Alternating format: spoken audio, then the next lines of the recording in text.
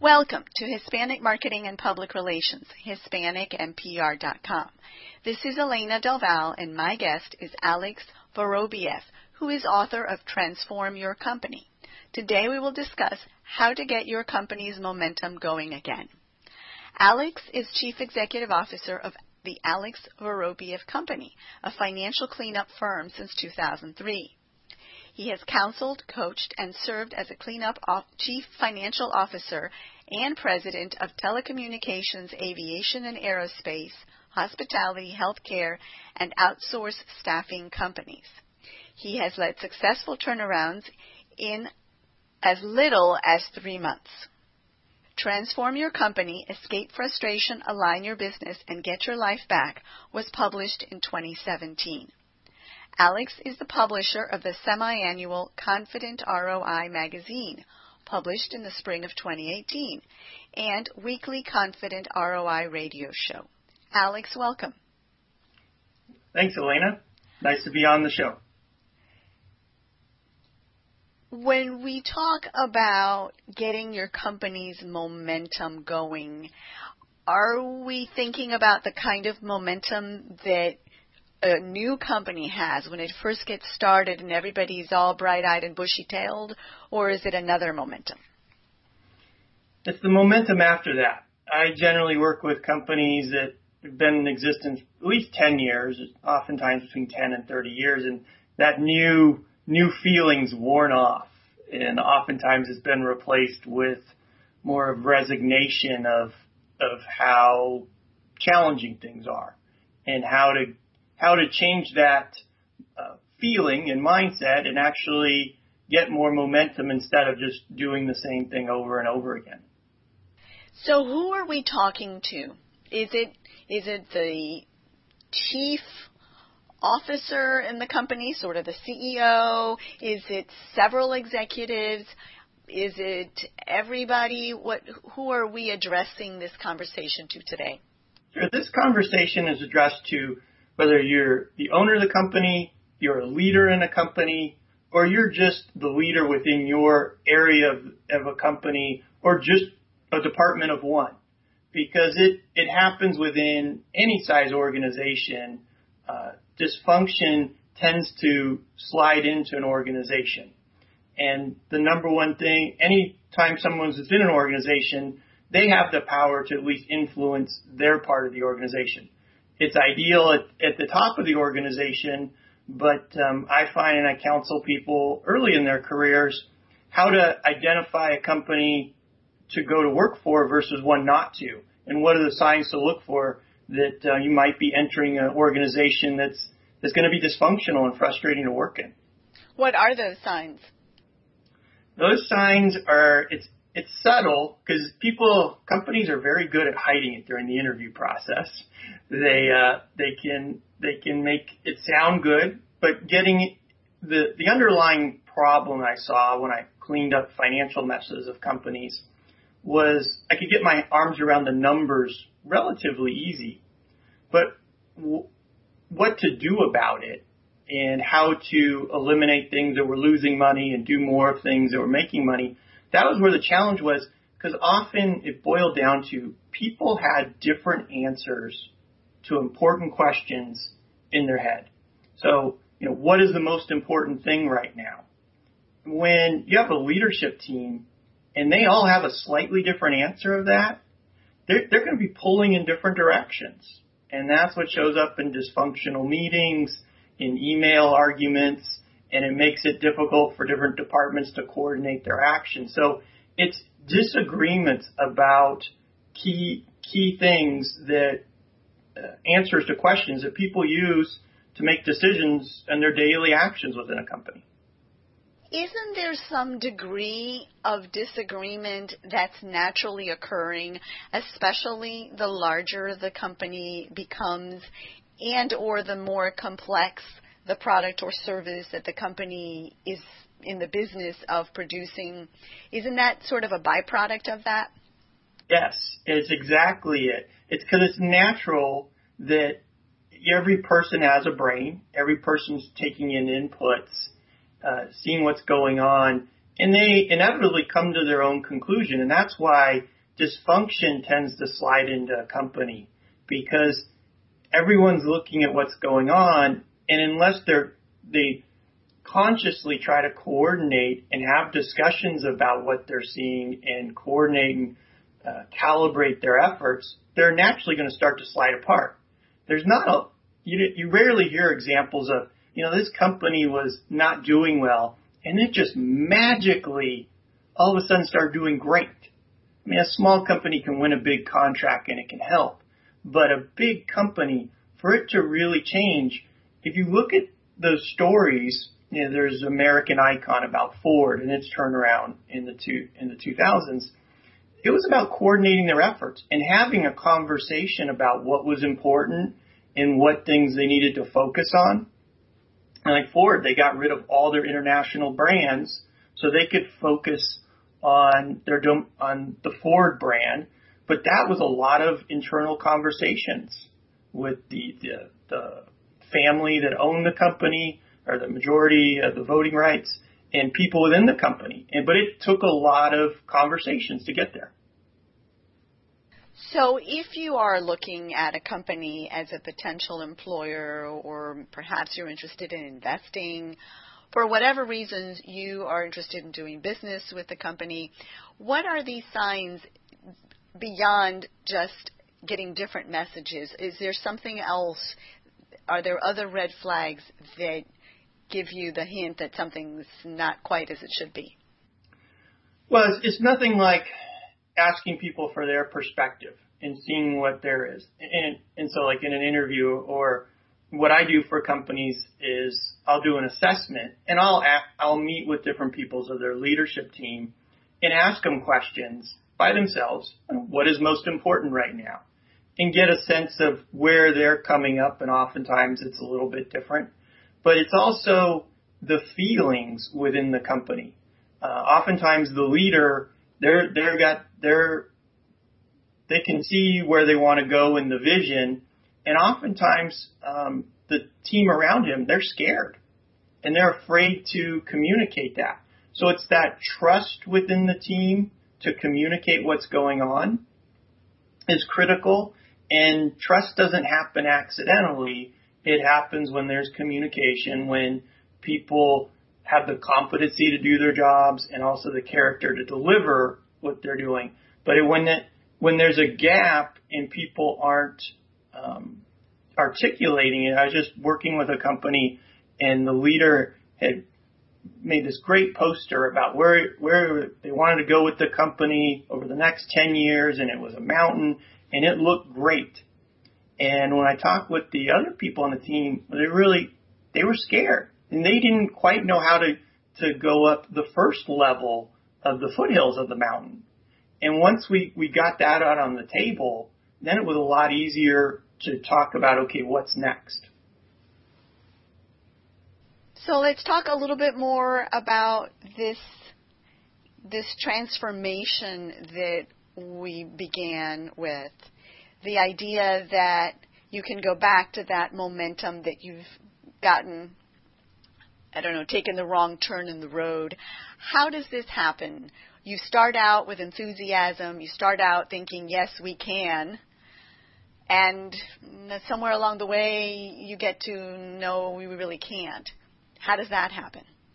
Well, that happens in that you're doing certain things. If it's a store and it's selling products and it's getting the same results, right? And it's about changing its inputs. If you're constantly doing the same things and getting the same results, okay, what are we going to change? And what companies that get their momentum or keep their momentum is they're looking to see what kind of results are we getting. If they're not the results we want, what should we change? The Good to Great books, Jim Collins, Built to Last, they're essentially books about how leaders were able to look at the feedback they're getting. Okay, what's working, what's not working, and let's do more of what's working. Let's either fix what's not working or stop doing it. But that questioning, because a lot of times people that started a business. They were an expert in that type of thing, and they started doing it and doing the same thing over and over. Well, how do you evolve it? How do you get to a bigger audience? And that's about taking the feedback and using it in a productive manner to evolve the outputs, because our brains are programmed to handle 99% of what they process non-consciously. We just don't, it doesn't have the energy to process everything with a conscious thought. So it takes energy and thought to say, okay, what are we going to do different? It's a lot easier, just our brain's program, just keep doing what we've been doing. So we're kind of on this sliding scale into doing what we've always done, unless we expend the energy to try to do something different. Is that a little bit sort of like the concept of staff who get promoted to their level of incompetence, where people are good at what they do, and so they keep getting promoted and promoted until they get to a point where they're no longer good at what they do? It can. I mean, if someone let's take someone starting a company, and if they did construction and did framing of houses, they could frame houses, but at a certain point, if they needed to manage people doing other jobs, framing houses, that's a different skill set. And if it's not going well, and they don't try to get new skills or deal with it differently, they've kind of reached that peak level, right? And they've reached what their current skills will help them do. So, yes. How do you break the cycle? Because we see in general, as you were talking about, how our brains are designed for certain patterns of behavior. Most people are resistant to change. We get to this place where we're comfortable and we become entrenched. How do you dislodge a team from those patterns of behavior where they're stuck in a rut and not looking at new ways of doing things, not considering new options, so that you can get some of that back on track? Sure. One is recognizing that it's a physiological thing with our brain. It wants to run the same patterns and software over and over again. So once we recognize that, okay, it's actually a learned skill to pay attention and to rethink things. And I come back to the Jim Collins work because, one, it's widely read and a lot of people have heard about it. These executives, what they had was that ability, they had the learned skill of interpreting things and not just doing things because they've been doing them. A lot of them were sort of outsiders to their industry or weren't necessary. Some were, I think, like general counsels. So they had more of a questioning mindset. And so one of the first things to do is listen to your inner dialogue when you get feedback that isn't positive. When a project's late or it's over budget or a customer's upset, listen to your internal dialogue there. Are you asking a question like, okay, why is this? What's the root cause? Or your brain likes to use shortcuts. He likes to use biases like, oh, that's because our competitor plays dirty, or we're just not as good as we once were, or it's coming up with statements instead of trying to figure out what's wrong. Because it's easier for the brain to try to rationalize something and dismiss it than to say, let's unpack that. Let's spend the mental energy to think about what we could do differently. How do you identify, as you begin to interact with a company, somebody comes to you and says, we think we have a problem. How do you make that determination when you're working with them? So as opposed to someone interacting with a company that they might be working for or working with, but you as an outside consultant, how do you make that determination? And for our listeners, how can they look within their company and identify that they have a problem? A lot of what I do is just hold up a mirror. And I help them see maybe what they can't see. And I can do it if they don't like the image I hold up and they fire me, I don't have to move and get a new job, and my daughter doesn't have to change schools. But people within an organization, if they're giving feedback that the boss doesn't want to hear, that can cost them their job. That can cost them their future advancement. And so it's difficult. And so having the ability to observe objectively, and that's what I typically do, is observe a meeting. Because Patrick Lencioni, he wrote The 5 Dysfunctions of a Team. He pointed out that the best way, if you could only do one thing to assess an organization, and he's been in all kinds of organizations, successful, unsuccessful, if you can only do one thing, observe a meeting. Because that'll give you a sense of how they deal with problems or don't deal with problems. And what's the trust level? Are there emotional issues within the organization?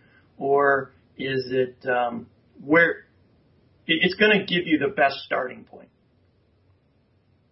Are there always the same red flags, or do these red flags vary from one company to the other?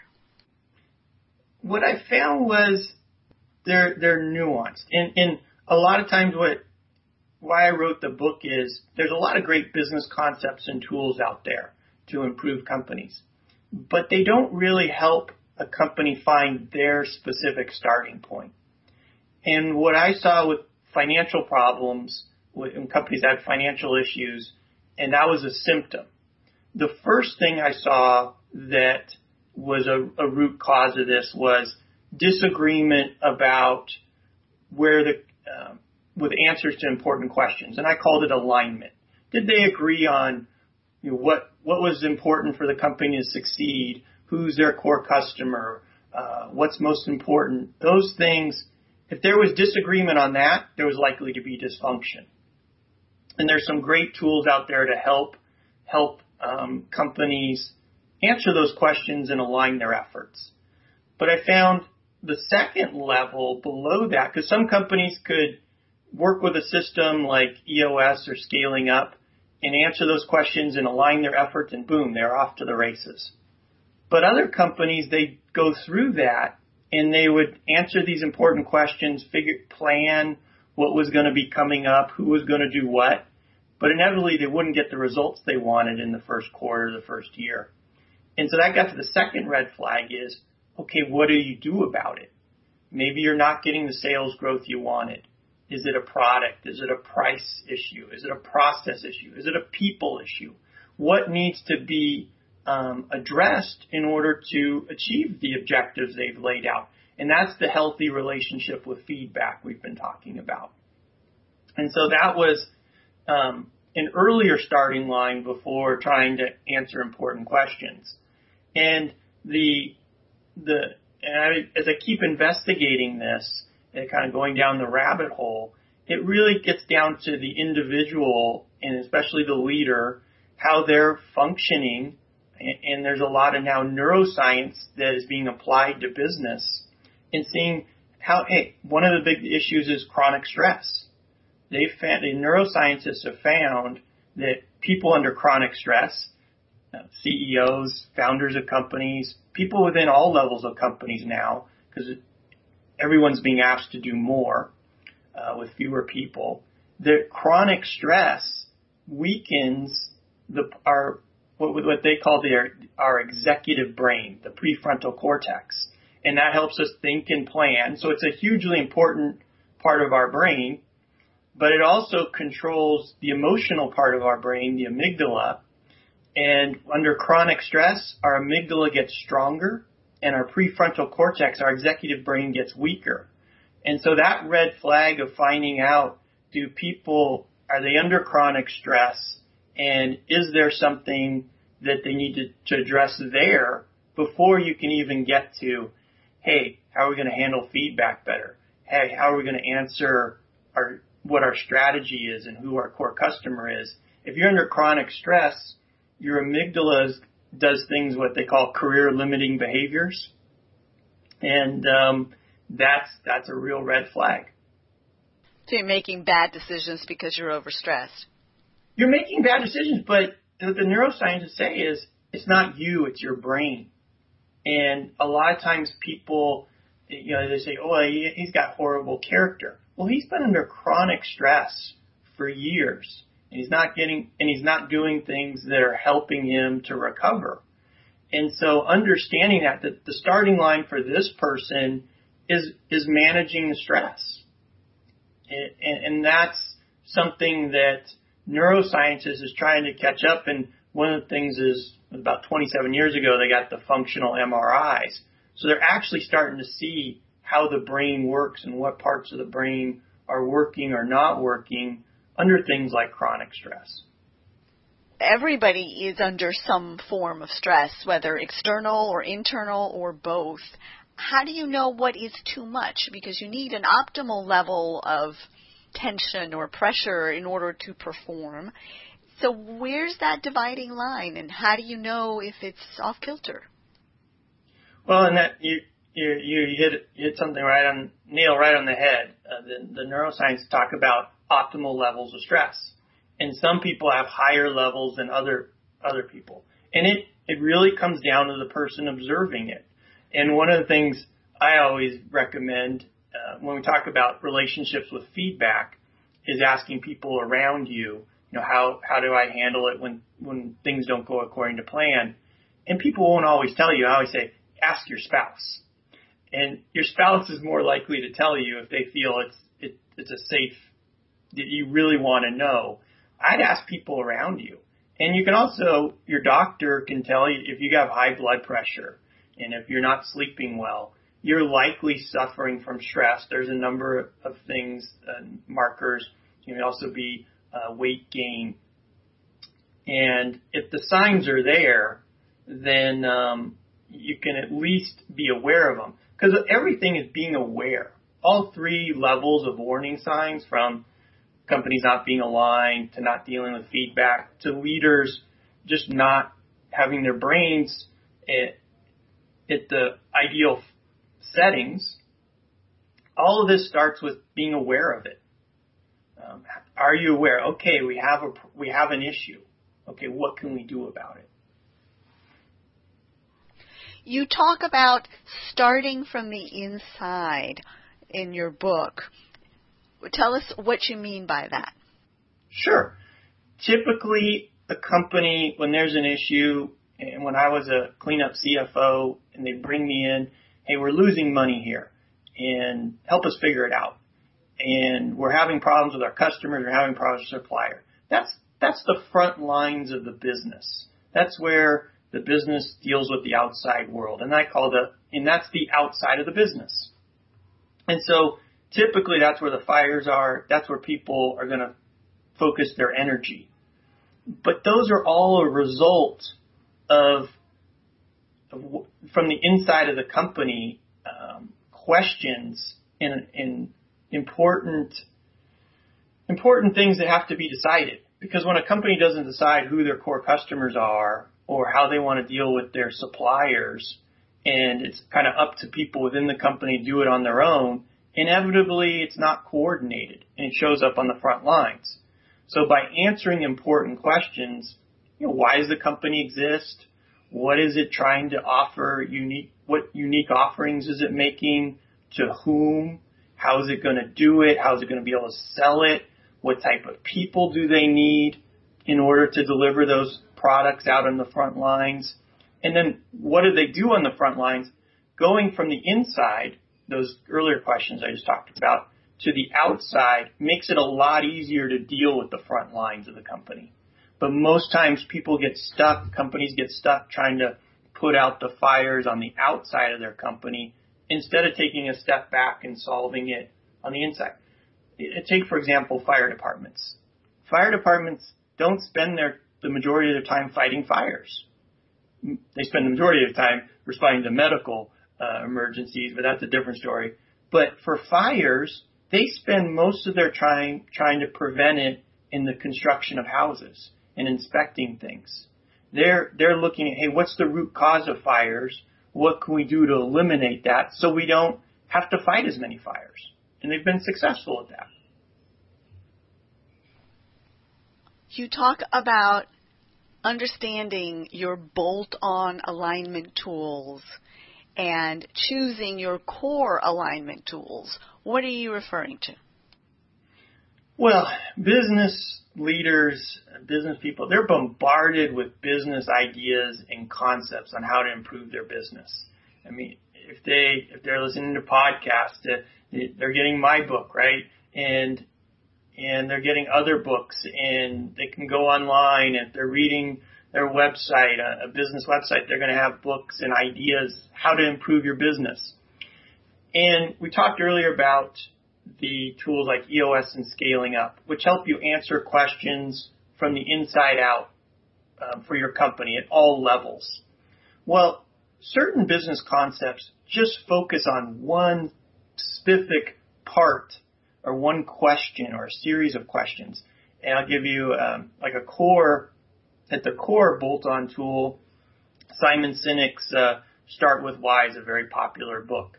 And it talks about, for a company, how to answer the question, why does this company exist? And so that it can attract the right people and also make decisions that are in alignment with that. And so that one little specific tool, why do we exist? That's a bolt-on tool for the company. Another bolt-on tool at the strategy level of company is a book called The Inside Advantage. And it asks a couple questions. It asks the reader to answer a couple questions. Who's your core customer? What's your unique offering? How you're going to convince people to buy that unique offering. But it focuses just on strategy. So that's a bolt-on tool there. Does that give you some examples of bolt-on tools? I think so. So the core is sort of self-defining at its core, and the bolt-on are added? The core, it goes from the inside out, and really it's almost like a skeleton, the core alignment, because you go from the inside all the way to the outside of your business. And the bolt-on are different tools at each level within. In the book, I talk about there's 5 levels of questions that help align a company. And the bolt-on tools help with either one or a couple, but not all of those levels. Now, one of the questions that you shared a moment ago, who is your core customer? I'm surprised at how very often companies, even large companies, are not truly in touch with the answer to that question. Do you find that to be the case? Sure. That question's hand is never raised. Sometimes it is like marketing, but oftentimes that's a question. You're never required to put that on a tax return. You're never required to answer that. And sometimes it is answered, but it does change. The customers out there, a company might sell to teenagers, but today's teenagers are not going to be the same as teenagers 10 years from now. They've found that each generation, the teenagers, what's important to them at 13 years old changes. And so it gets back to the brain. Once we've answered the question, who's our core customer, or it's obvious who's our core customer, your brain doesn't want to spend the energy to re-ask that question, because that takes energy and time. And so it's something that if it's not scheduled and it's not a discipline, it's likely to go unanswered, and people will fill that vacuum. How do you if you find a company that's in this place where they haven't answered the question and they're ill-equipped to answer it, can you skip over it? Can you move forward? How do you get an answer? Tell us a little bit about that. You can skip over it, and that's the default thing. And that's what leads to dysfunction and frustration within organizations. They'd rather just, hey, we got to solve the problem with this customer group over here and the other customer group over there. The brain wants to skip steps. And that's a lot of times the biggest challenge is just getting people to take 2 steps back take a day or two off site and be able to think about these things and to question them and to question long-term assumption and takes energy, and your brain, again, doesn't want to do it. But it's important. It's a lot easier to answer who your core customer is and what your unique offering is if you really understand, hey, what's our purpose? Why do we exist? What's really important to us and our core values and how we're supposed to behave? Because if you have core values, I was on a plane once, and the person worked for, I think it was Hormel, a big food company, and they were vegetarian.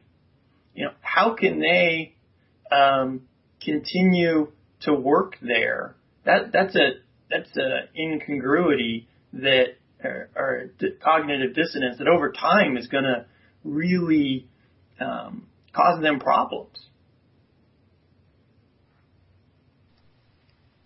That goes a little bit toward the concept of the unique offering. Say, for example, what comes to mind as I was hearing you describe this, companies that over time remain static. Say, for example, someone who manufactures landline phones or photocopiers or fax machines. These are all items that have slowly been disappearing from our lives as new technologies come in. What can these companies who are facing potential extinction as a company that's making a product that's no longer desirable, what can they do to transform themselves and identify a new unique offering when their original ones are losing track? Sure. And that's where it helps when you've answered the questions before. Customer and offering are strategic questions, what I call survival questions. But when you have answers before that, the level underneath that, the core questions, why does the company exist? What are the core values of the company? How does it try to solve, what things are it trying to solve, big things are it trying to solve or achieve in the marketplace? When it has those core answers, it can change, it can pivot. And Apple's no longer Apple Computer anymore, it's Apple. They dropped the computer. They use their purpose in terms of coming up with technology that is accessible to the masses, that's elegant. They've evolved the type of technology they provide. People thought they were crazy coming out with the iPod. Not even the iPhone, the iPod. They thought they were crazy. But they evolved that because they saw their customer. Their customer didn't say they need it, but they saw their customer would like it. They could relate to their customer, and it was alignment with its founding and why it existed. And people accepted it because it was in alignment. Dell actually came out with a music player, Dell computer, before Apple. But it was a lot harder for people to understand, why is Dell coming out with this? They're just they make clunky computers. Why should I buy a music player from them? And so when it's in alignment, it's easier for a company to evolve and have new offerings. How can you guide your client to make this transformation? What kind of timeline is involved? What kind of staff involvement is a part of that? What kind of budget? Tell us a little bit more about what that process entails. Sure. Obviously, it depends on the size of the company and their issues. But what I find is the number one thing is finding the unique starting line for the company. Because there's so many systems that I've seen, because I would recommend systems when I clean up the finances. Hey, this system can help you. They all assume the company's kind of, no matter where they're starting, their system's so great, their framework's so great, it's just going to work. But what I've seen is it's really important to identify where you're starting from. If you have a company with a leadership team that's been under chronic stress for a long time, they don't trust each other, they're starting in a different place than a company that's been going for 7 years. They're enjoying what they're doing. They trust each other. They don't need to start at the same place. So in order to figure out that and where they start and the kind of budget they need, it's important to do an objective assessment. And this is typically, depending on the size of the company, between 1 to 5 days worth of work in terms of observing meetings, doing interviews, putting it in a digestible format. So it's something that any size company is accessible, and understanding where they can start from and in what sort of time frame, what's the most important thing to deal with first, because you can't solve multiple problems simultaneously. It's what's the right sequence and what is achievable depending on the leadership team capacity and capabilities. The assessment takes 1 to 5 days. How much does the entire process require? Well, it depends. I mean, a company that has a small leadership team and doesn't have multiple leadership teams underneath that. Let's say some companies start seeing results in 3 months. Some companies, they start seeing results in a year, but it takes 3 to 5 years to really, depending on how much dysfunction is there and how willing leadership is to confront issues. One of the number one things is culture. If the culture is corrupt, if it's not well defined, if there's multiple types of culture, until that culture is changed, then nothing's going to happen. And that can be, it depends on the amount of how many of the people they can realign with the culture and how many people they have to change out. For those of our listeners who maybe are struggling financially or prefer to handle these issues in-house, is there a do-it-yourself approach? Can they, for example, read your book and designate one individual or perhaps a committee to take this process as their own? Absolutely, and that's why I wrote the book. I wrote the book to give a sequence and framework to organizing all the concepts to improve your business and give you a step-by-step on what you can do to improve the business. The one thing you can't do is give it to one person and say, hey, fix the business. It's a team sport. Business is a team sport about coordinating people's actions to achieving desired results. So it's got to be something that the leadership team wants to do. The ultimate leader has to be totally bought in, because people who are fine with the dysfunction, and there are always people within companies that are, they will want to get the leader to turn back. So the leader's got to be 100% bought in, because people will test that resolve. Their brains would much rather keep things the way they are because it spends less energy. And they know what it is. There can be some people grew up in dysfunction. They're fine with it. So testing that resolve is critical, but you can do it on your own. The one thing I would suggest in making that pledge is you're going to hold a mirror up. You're really going to be able to see look in the mirror and see what's going on. Katie Couric just tweeted out this thing about, she tweeted a picture of her face without makeup. You know, she's on TV all the time, but it was in regards to a story how people are getting plastic surgery so that they look as good as their photo does when they touch it up, when they do selfies and send it out. You got to be willing to look in the mirror and be comfortable with that, with you, your team, and be willing to go, okay, here's where we're at. How do you know if this is something that you can do yourself? Sometimes we overestimate what we can do because we're not objective, we're too close. And sometimes we underestimate what we can do, right? Because we have greater capabilities than we realize. Is there some sort of a self-test that you can give yourself and perhaps your team to help you decide whether this is doable? Yes, there is. And it's chapter 2 in my book, and I walked you through how to do a self-assessment. And I leave you with this process, and you might not like what the results you get, but if you can't handle it's basically a self-assessment of how you handle feedback, and asking, you looking at how you think other people view your relationship with feedback. Hey, how does Alex handle it when things don't go well?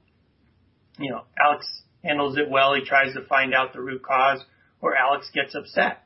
And I talk about my poor relationship with feedback that I had that someone pointed out to me, and that was really helpful.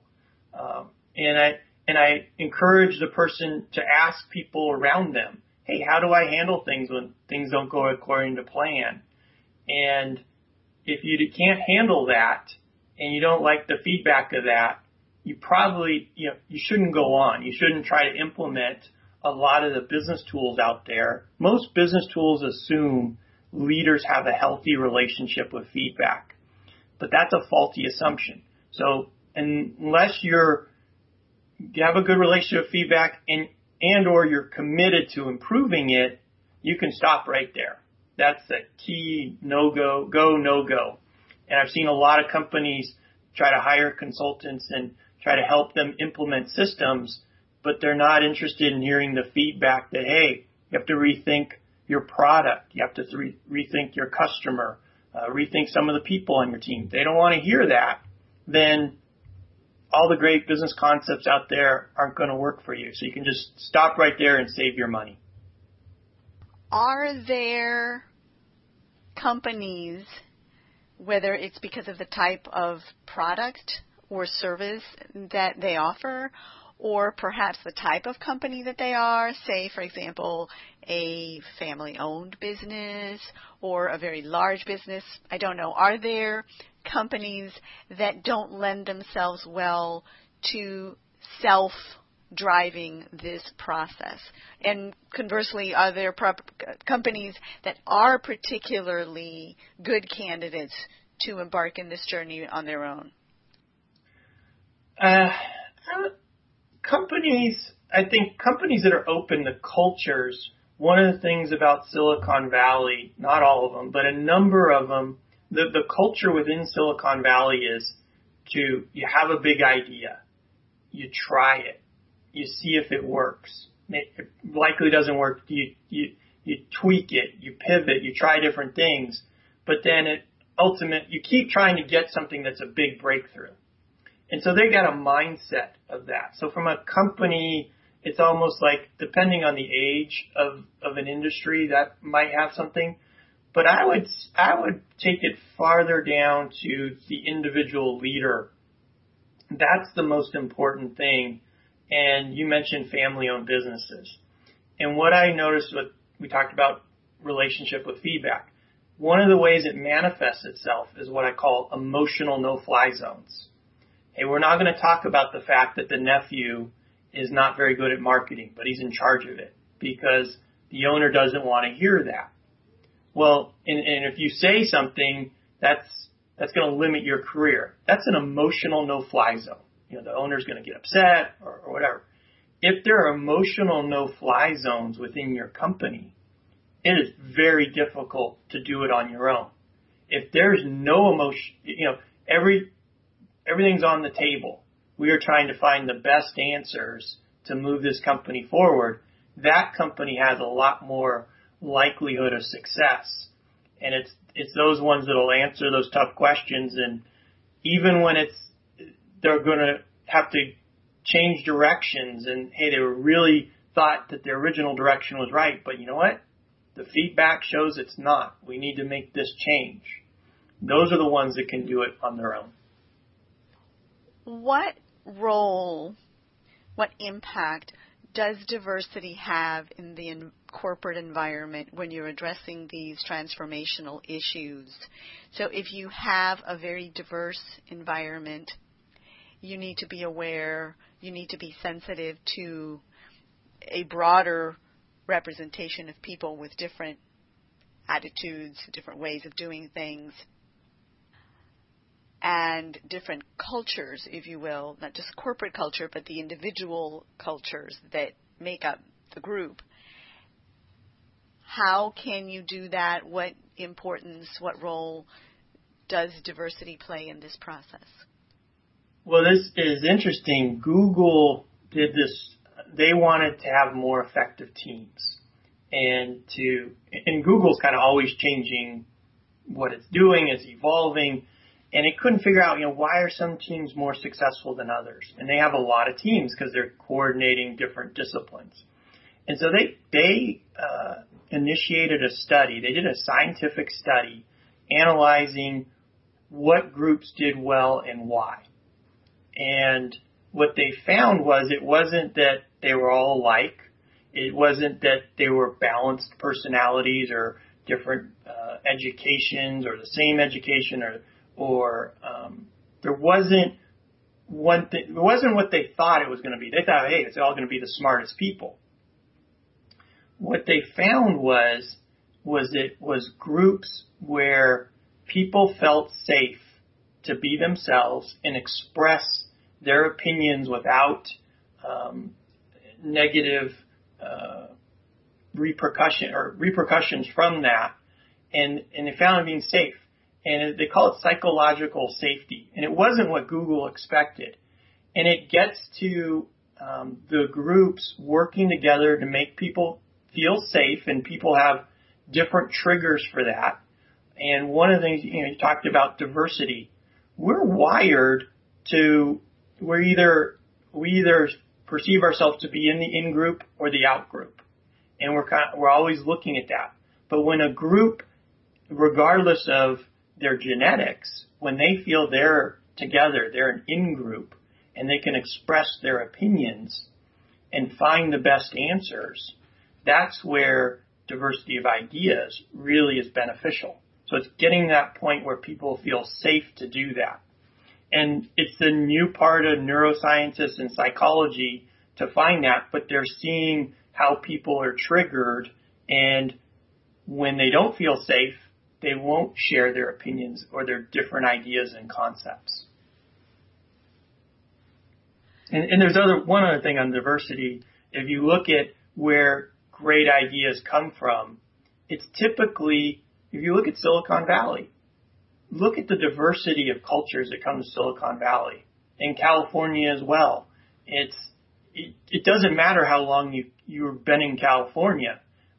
If you're here and you got good ideas and you contribute, you're much more likely to be able to contribute.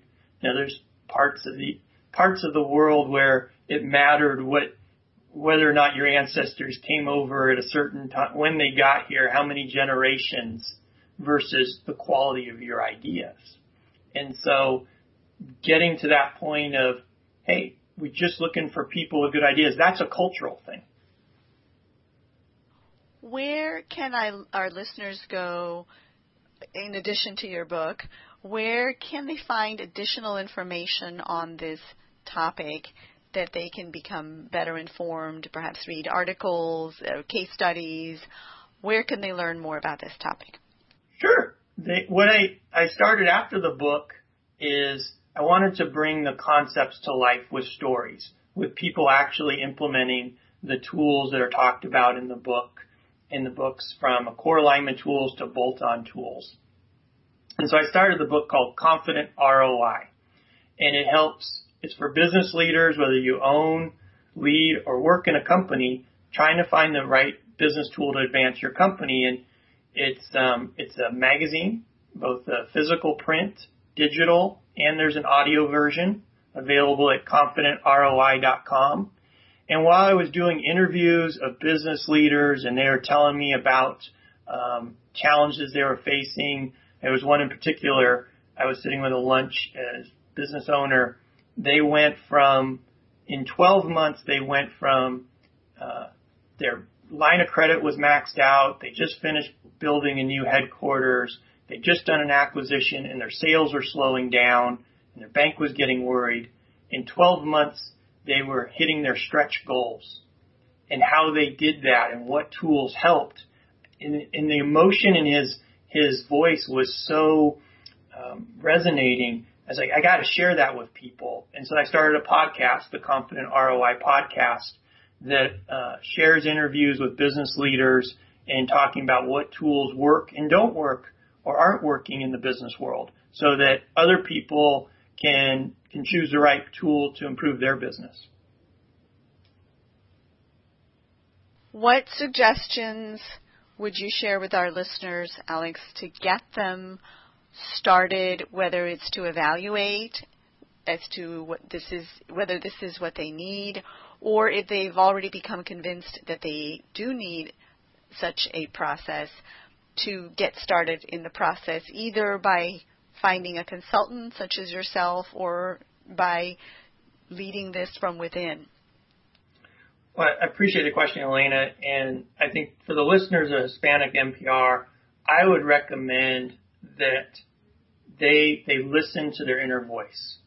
And in the next week, keep a journal.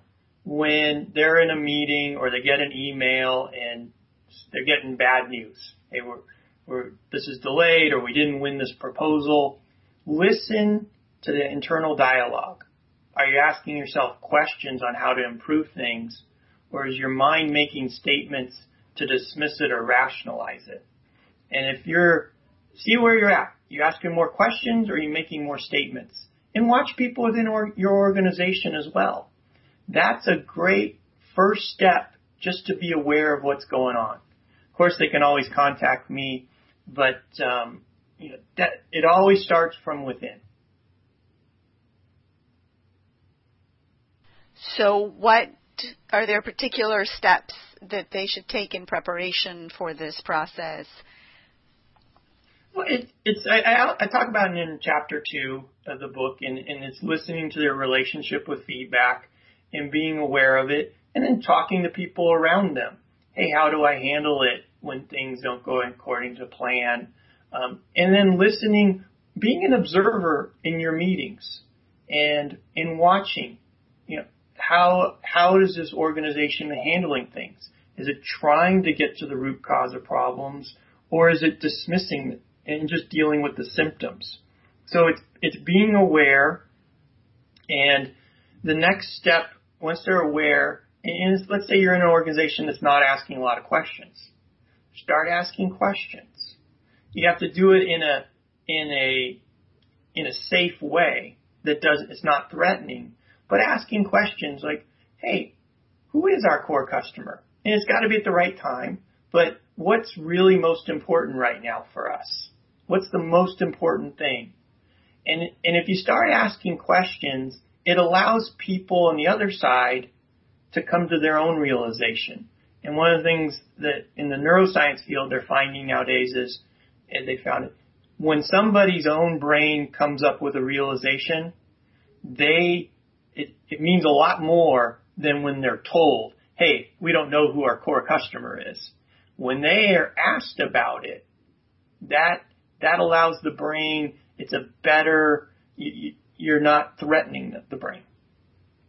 So ask good questions and do it in a safe manner. And I would always recommend fewer questions, kind of learn how to ask them, learn the timing of it. But by asking questions and building on that, you can start to build that dialogue we talked about the core customer, and a lot of companies don't have that. That's a process to get there if it's not answered. But when you start having that discussion, you start to get some momentum. And then it comes out, hey, we might need some help to really solve the problem. How do we really sell to these customers? Thank you, Alex, for joining us from Boise, Idaho. Thank you for having me on, Elena. And to our audience, you have been listening to Alex Vorobiev, who is author of Transform Your Company, who discussed how to get your company's momentum going again. please share your suggestions, questions, and ideas by leaving a comment on the HispanicNPR.com website. If you or someone you know would like to be on the show, you can email me directly at editor@HispanicNPR.com. That's editor@HispanicNPR.com.